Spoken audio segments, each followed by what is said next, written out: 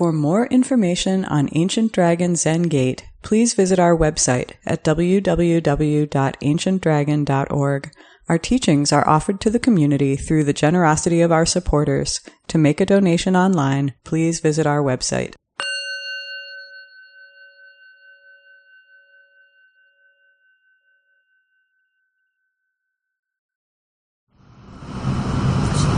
This is my first Dharma talk.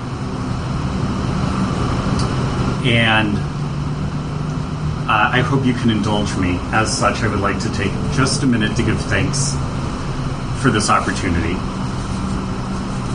to Taigen-san, our guiding teacher, Ryozan-san, my preceptor, to Hogetsu-san, sewing instructor, to my partner Mike, to my Dharma brother David and Alex, to the rest of the Ancient Dragon Sangha,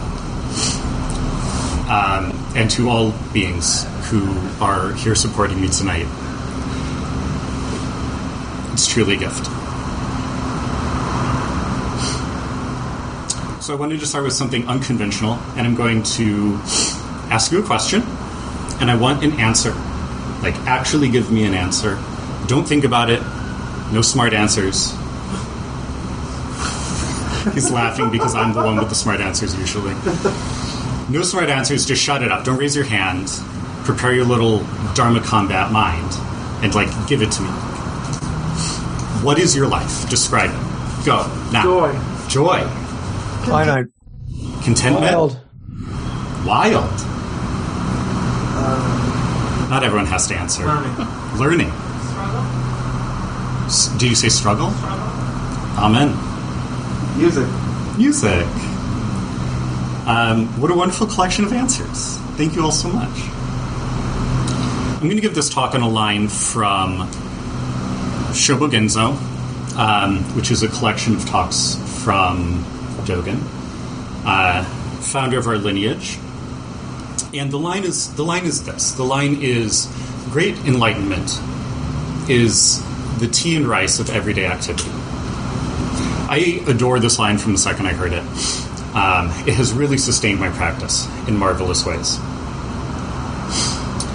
It's from the fascicle called Gyoji, number 30, in Shobo Genzo, which is a fairly long fascicle, 55 pages in this edition. I'm referencing the translation by Nishijima and Cross.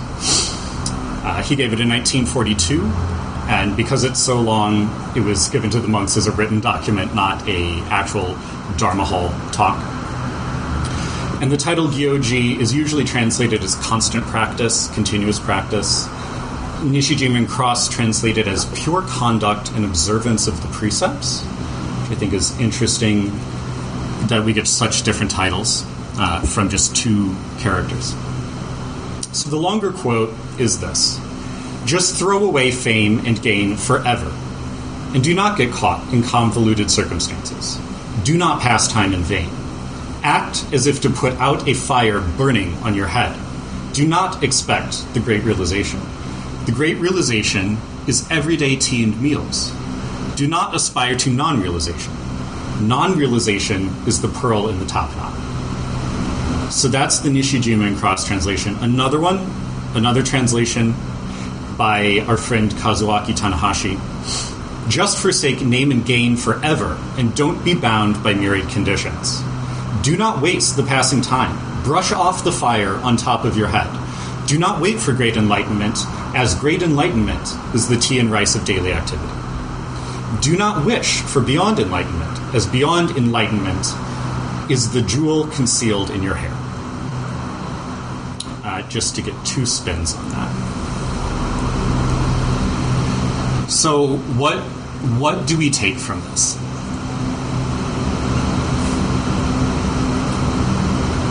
I take this as an expression that our lives are empty, to use that in the Buddhist sense, that we have concepts about our lives. We think that our life is something, that it's one thing, that it has an arc to it, that there's a narrative, that it's a thing that we can hold in our minds. And this is not so. Our life is just the tea and rice of our lives. It's just the particular circumstances. It's me talking to you right now. This is all of our lives at this moment. And our lives are nothing else than that. And then once we're done here, we'll go do something else, and our lives will be nothing else than that. But there's not one thing, one overarching concept outside of the particulars. To quote from later in Gyoji, the opening flowers and falling leaves of the present are just the realization of conduct and observance. And again, through our conduct and observance, the conduct and observance of the Buddhas is realized, and the Buddha's great state of truth is penetrated.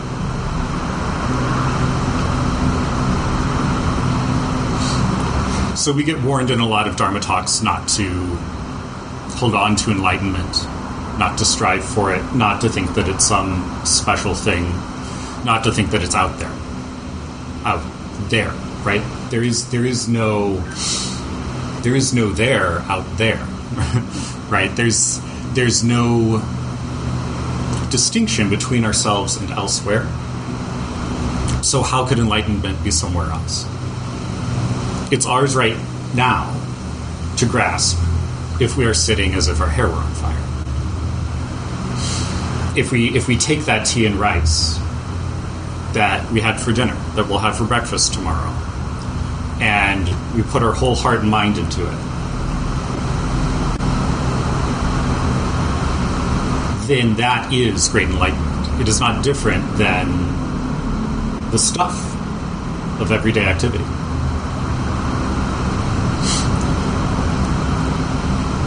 So Dogen quotes a koan from Mumon Kan, case 30, and he quotes Baso as saying, "The mind here and now is Buddha."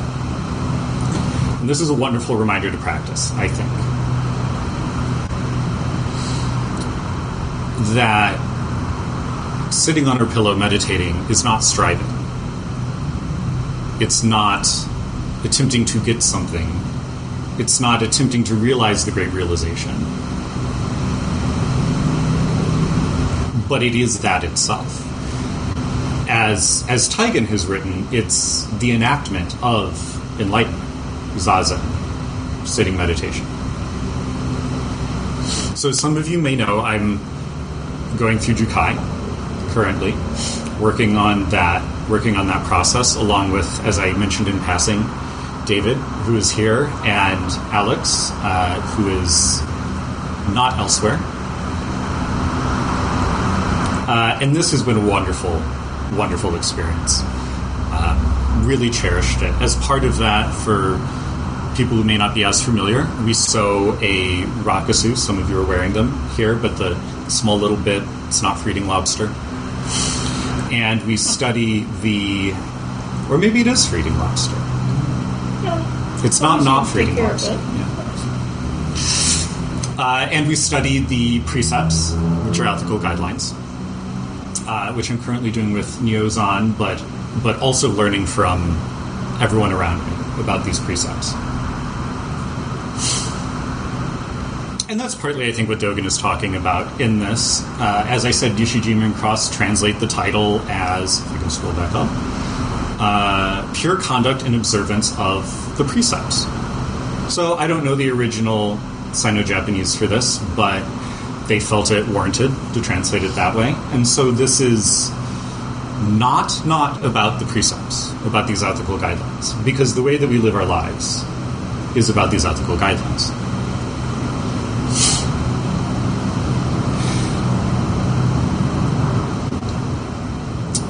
Great enlightenment is tea and rice, the tea and rice of daily activity. So I'm encouraged, as part of Jukai, to abide by the precepts. But there's no abstract thing called abiding by the precepts. There's just moments in which I choose. What do I do now? how do I take these precepts now and apply it to right now? Just this is it. So it's not an abstract, that's the challenge. And I think I perhaps carry this challenge,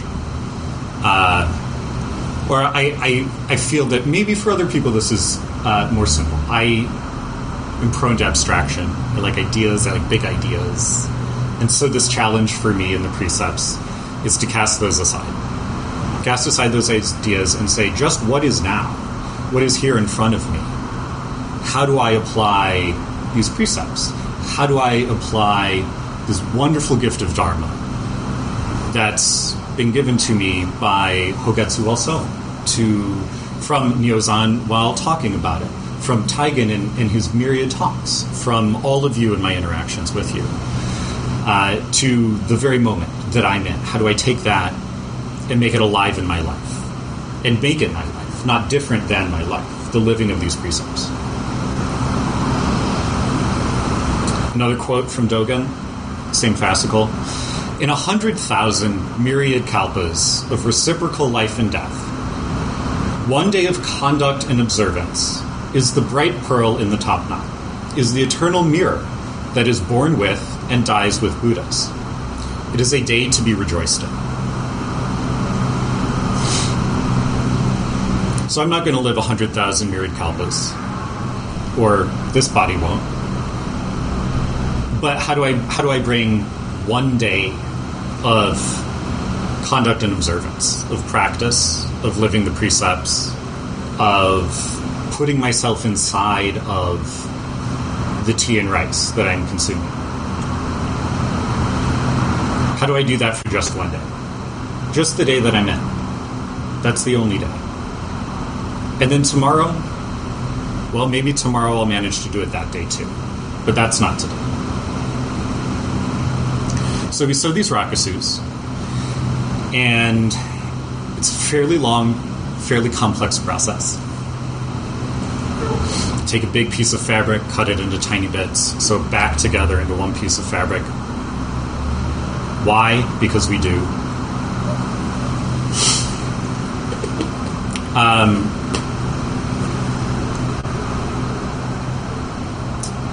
But when is it finished? Is it finished when I put the last stitch in? Is it finished when I hand it to Hogetsu, who then gives it to Nyozan, who then does calligraphy on it and then gives it back to me? Is it finished when it's threadbare and I need to retire it and make a new one? This is the constancy of practice, right? That the rakusu is not an object with a beginning and an end. It is always. We are constantly practicing. The practice of the rakusu is constant. And what is the object itself? Right? We can say it's the bib you put on. Great, sure. That helps us interact with it. It helps me remember to carry it to temple, to put it on at the right time when I do those things in the future. But that's not really the question. Because really you're asking what are the edges of Buddha's road?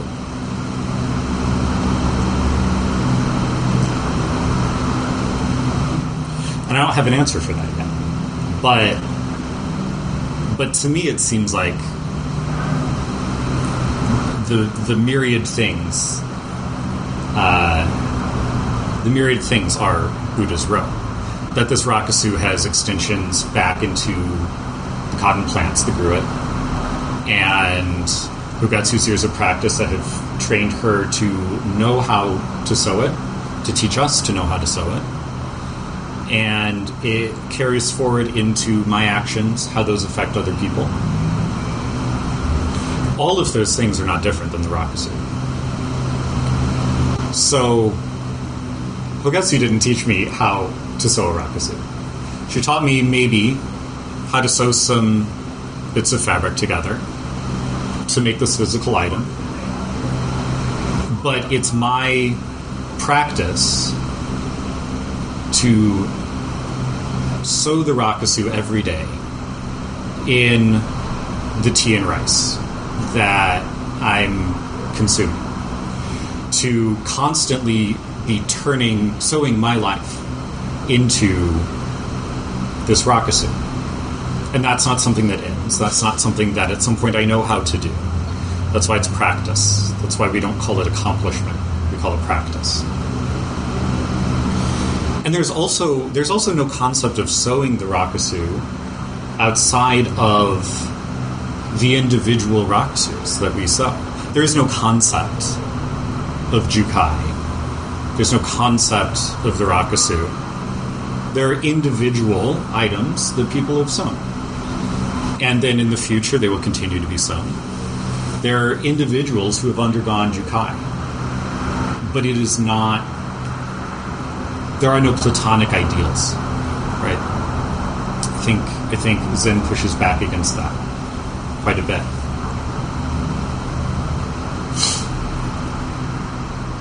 So how does this help my practice? Again, this phrase, great enlightenment is the tea and rice of daily activity.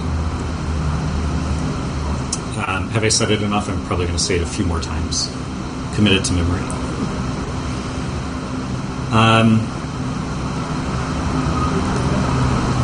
It helps me remember all of the things that I've just said to you, which are not easy for me to remember always. That my practice has to show up all the time. It has to show up when I'm frustrated. It has to show up when I'm sad. And not only does it have to show up then, those are the only times that it can show up. Right? It has to show up when I'm happy. It can only show up when I'm happy. Because there's no time that's my life that's outside of these instances. We're always in our heads. I'm always in my head.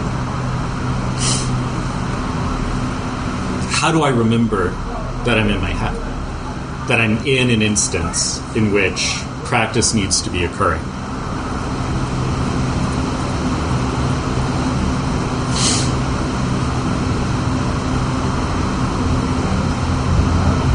So we've been reading Nagarjuna in one of the reading groups here at Temple. I found him incredibly challenging, and I love the challenge of it. It makes me very excited. And I will not attempt to talk much about Nagarjuna, but I have one very juicy quote that I think is perhaps helping illuminate him for me. Dogen says in, again, this fascicle, continuous practice, dependent origination is conduct and observance. And that really struck me. Nagarjuna says all sorts of highfalutin things about dependent origination, and it's all very interesting and very technical. And that's wonderful, and I'm so glad we have that resource. And also, I'm so glad that Dogen gave me this sentence to say that the interconnectedness of things, dependent origination, the way that we're all interconnected, is just practice, right? It's the precepts. It's the way that me eating the rice and drinking the tea connects me to the people that grew them. The way that once I'm done with the rice and the tea, my shake goes downstream and has effects there. It doesn't go away. There is no away. It is all connected. And that's how we all arise together. It's in the day-to-day of dependent origination, of practice, of applying the precepts to our life in order to bring our lives more to life. Dogen says this another way. In Mount Sumeru, the whole is present. And in a poppy seed, the whole is present. The great integrity of conduct and observance is like this. So it can't be broken apart into small things. It's also not an idea that's some large thing that's separate from all the small things that make it up. If that's moments, if that's individuals. This practice, which is the way that we're all interconnected, it's not an idea, it's a feature of reality. It's something that manifests in particular moments with particular causes and conditions. In this exact particular moment, right here with all of you now. And the causes and conditions that brought us here. And the causes and conditions we're generating that will carry us forward into the world. So, may we carry ourselves forward into the world with conduct and observance, remembering that our daily life and practice and the precepts is just what we had for breakfast. So with that, I'm going to stop talking. I'm going to transition us into discussion by asking if anyone would like to change their answer as to what their life is from the beginning. Except you all gave me pretty darn good answers, so I was delighted by that. Thank you all so much for meeting me with that question. But I welcome new answers as well.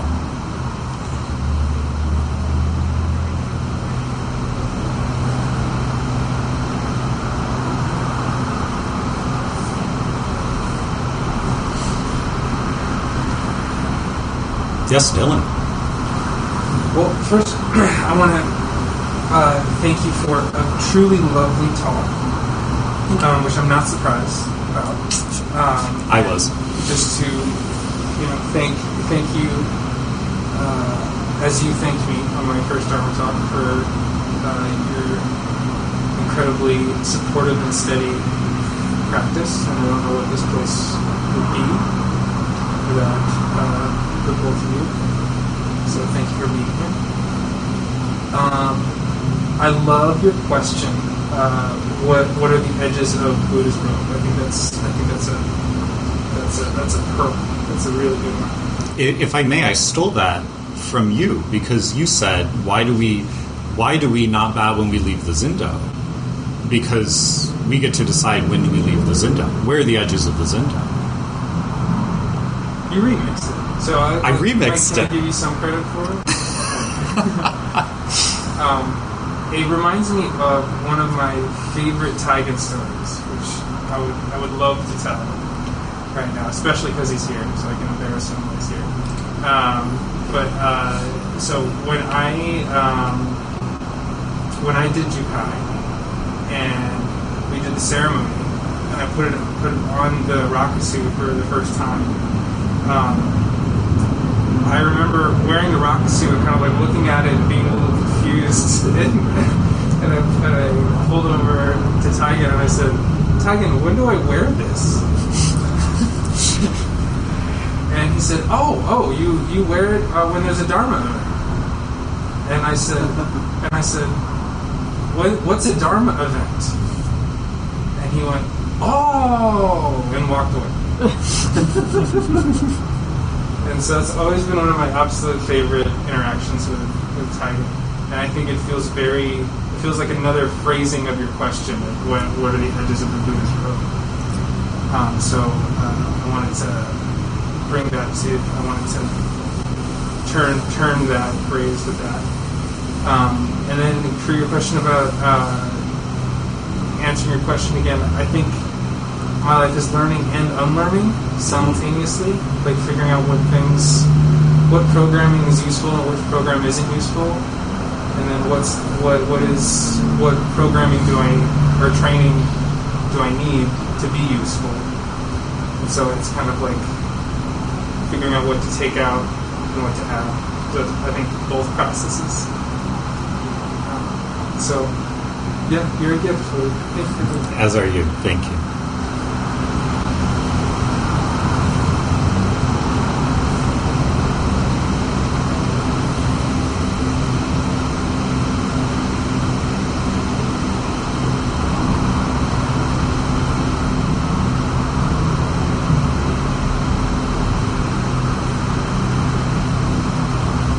David. Thank you, Wade. Thank you for many things, including that Dharma talk. Thanks for being my Dharma brother. I love the talk. I also love that question, what are the edges of Buddha's robe? And I'm still back on the tea and the rice, because I'm still sitting with that. Why tea and rice? one of my Chinese conversation partners, the one in Beijing, just offhandedly said to me the other day, "Oh, there's this saying in Chinese," and he wrote these 4 characters on the screen, and it's Zen and T are one path. And I said, "Wait, people still say this in totally secular post-Buddhist China?" He said, "Yeah, they still say it. There is this tradition that Zen and T are one and the same thing." Does that have a secular application? I don't know. I'll ask him that next week. But I guess I'm thinking why tea and why rice. You talked about eating them. I guess I'm thinking about making them and boiling water, and also the luxuriousness as well as the simplicity of them. Think of that in terms of the fabric. I mean, that's the thing about ordinary life that your talk is making me think about, the luxuriousness of the details, something like that. I wonder if you have thoughts about the luxuriousness of the details, especially as somebody who sews fabric. I do love details. I am detail oriented, and I think there's a certain cultural way in which Zen encourages attention to detail as a mode of practice. I think because it is mindfulness. Paying attention to the details is putting yourself in the moment in which the details are occurring, and that is Nembutsu practice. That's remembering Buddha in the details, right? But how could the preparation of the tea be different than drinking the tea, right? They're all one bright pearl. They're all dependently originated. You cannot drink the tea without preparing the tea. As far as the luxury of details, maybe that's... I'm spitballing. This is not an answer. This is speculation. It wasn't your term. I just threw it out. No, yeah. Maybe that's what Dogen means when he talks about Zazen being the seat of joyful repose. I've never fully understood why. I've never fully understood the joy aspect. I think I'm still practicing with that. For me, Zazen can often be painful, physically painful, and or at the very most boring. So I am currently working on finding the joy and the luxury in that detail of practice.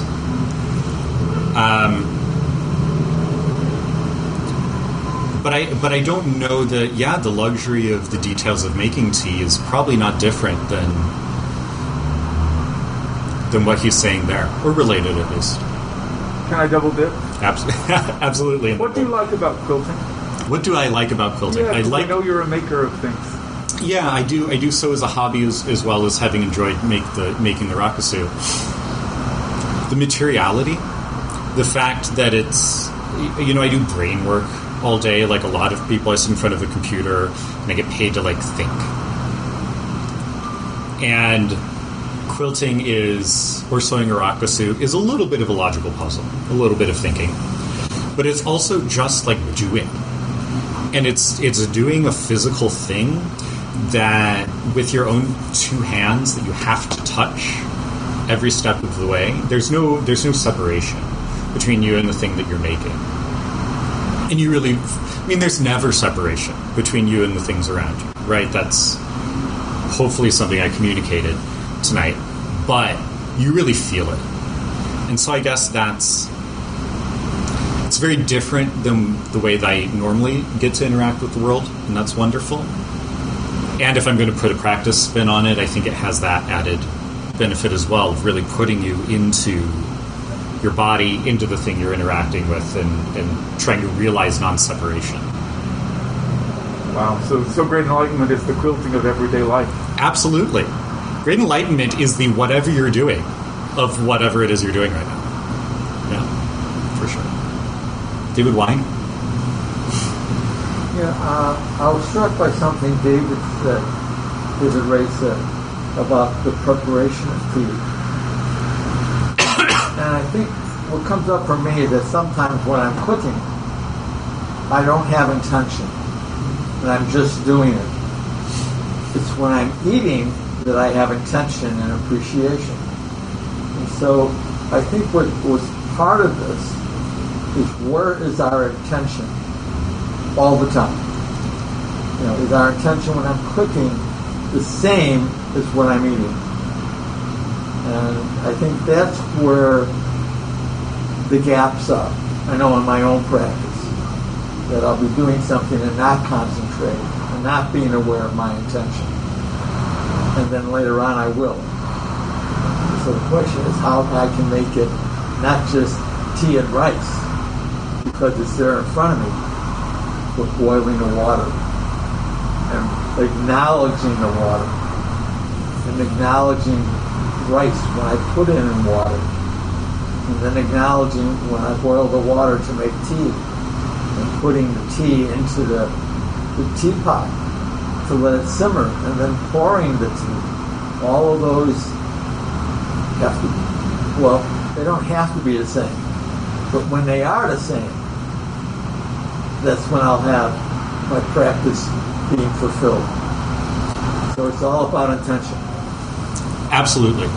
I agree with that wholeheartedly, and I would even venture to say Dogen would agree. I think when he says, he doesn't say great enlightenment is the eating and drinking of tea and rice. He says it is the tea and rice.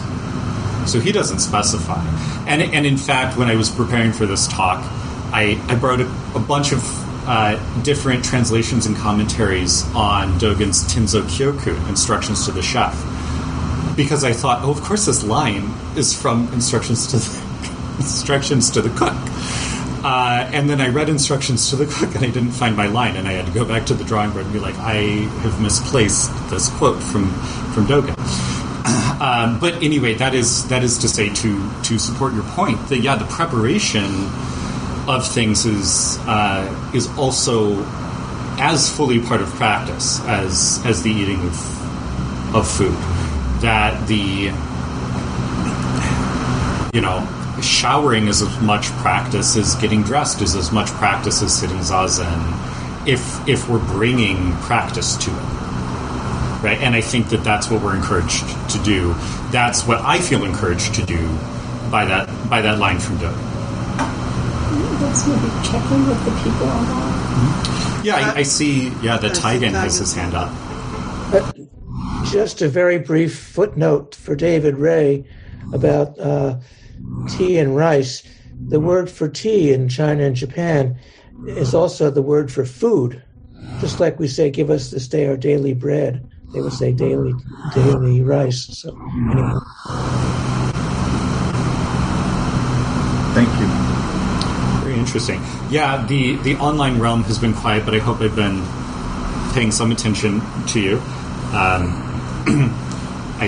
If you have anything to say, please, but no pressure.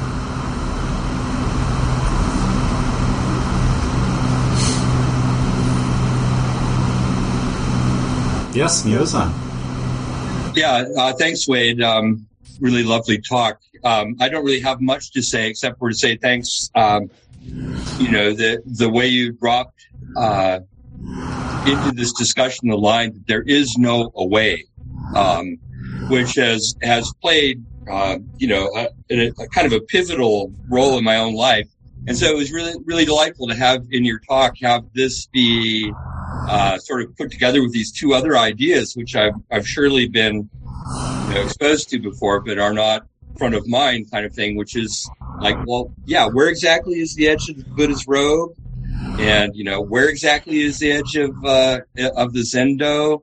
And I don't know how that all ties in with there is no way, but somehow it did, and it did it very effectively. So thank you very much. I stole that line. I have no original ideas. Nobody does. Mike can cite this quote, but good artists borrow, great artists steal.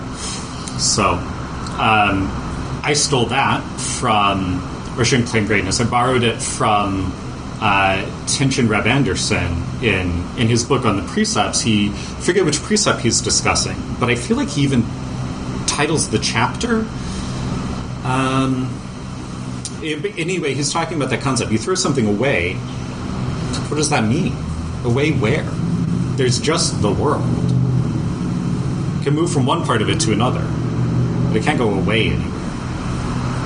So I didn't mean to send you hunting for a quote, but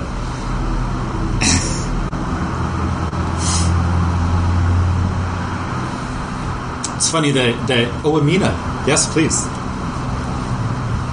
Well, it just made me think of something. A couple of nights ago, I was walking along the LA River, and there was a guy walking his dog, and he had like a trash grabber, and he was grabbing trash, and he had a couple of plastic bags, and so he was picking up trash there, and it made me really happy to see that. And I ordered my own trash grabber, and I thought, okay, now I'm gonna pick up trash on my walks, and I've been thinking about the climate crisis a lot, but then part of me, earlier today, I thought, okay, you're going to pick up this trash, but it still exists, the path you're on, won't have trash on it, but the trash will still exist. And yeah, I didn't quite know what to do with that, because at first I was like really happy, and then I was like, but wait, but the trash still exists, but there's still all this stuff, and the climate crisis still exists. But I don't know, I don't really know what to do with that, because it is nice to pick up trash and to take it away from the river, away from, but. Yeah, you make a good point, and I've thought about that too. I do think it's better for trash to live in a landfill than to live out in the wild, but it is certainly not going away anywhere. It's certainly still there. So I know that we're basically at time, but if there's a final comment that someone would like to sneak in. If not, I would just find it amusing that everyone kind of, that line about the edges of Buddha's robe, I don't know, I just threw that in last minute. That wasn't what my talk was about, but I'm so glad you enjoyed it all. It was what my talk was about. But you taught me something about my talk by drawing that out and emphasizing it. So thank you. And thank you all for being here. Taigen, yes. Quickly, in response to Amina, there's an old koan. The entire world is one bright pearl. Where are you going to spit?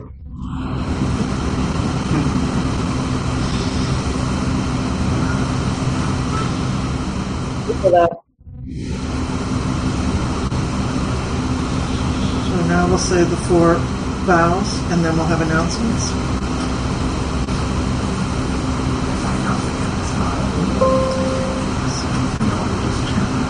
Ready? The beings are numberless. I vow to free them. Delusions are inexhaustible. I vow to end them. Dharma gates are boundless. I vow to enter them.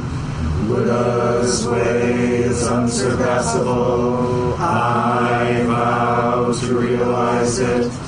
Beings are numberless. I vow to free them. Delusions are inexhaustible. I vow to end them. Dharma gates are boundless. I vow to enter them. Buddha's way is unsurpassable. I vow to realize it. Beings are numberless. I vow to free them. Delusions are inexhaustible. I vow to end them. Dharma gates are boundless. I vow to enter them. Buddha's way is unsurpassable.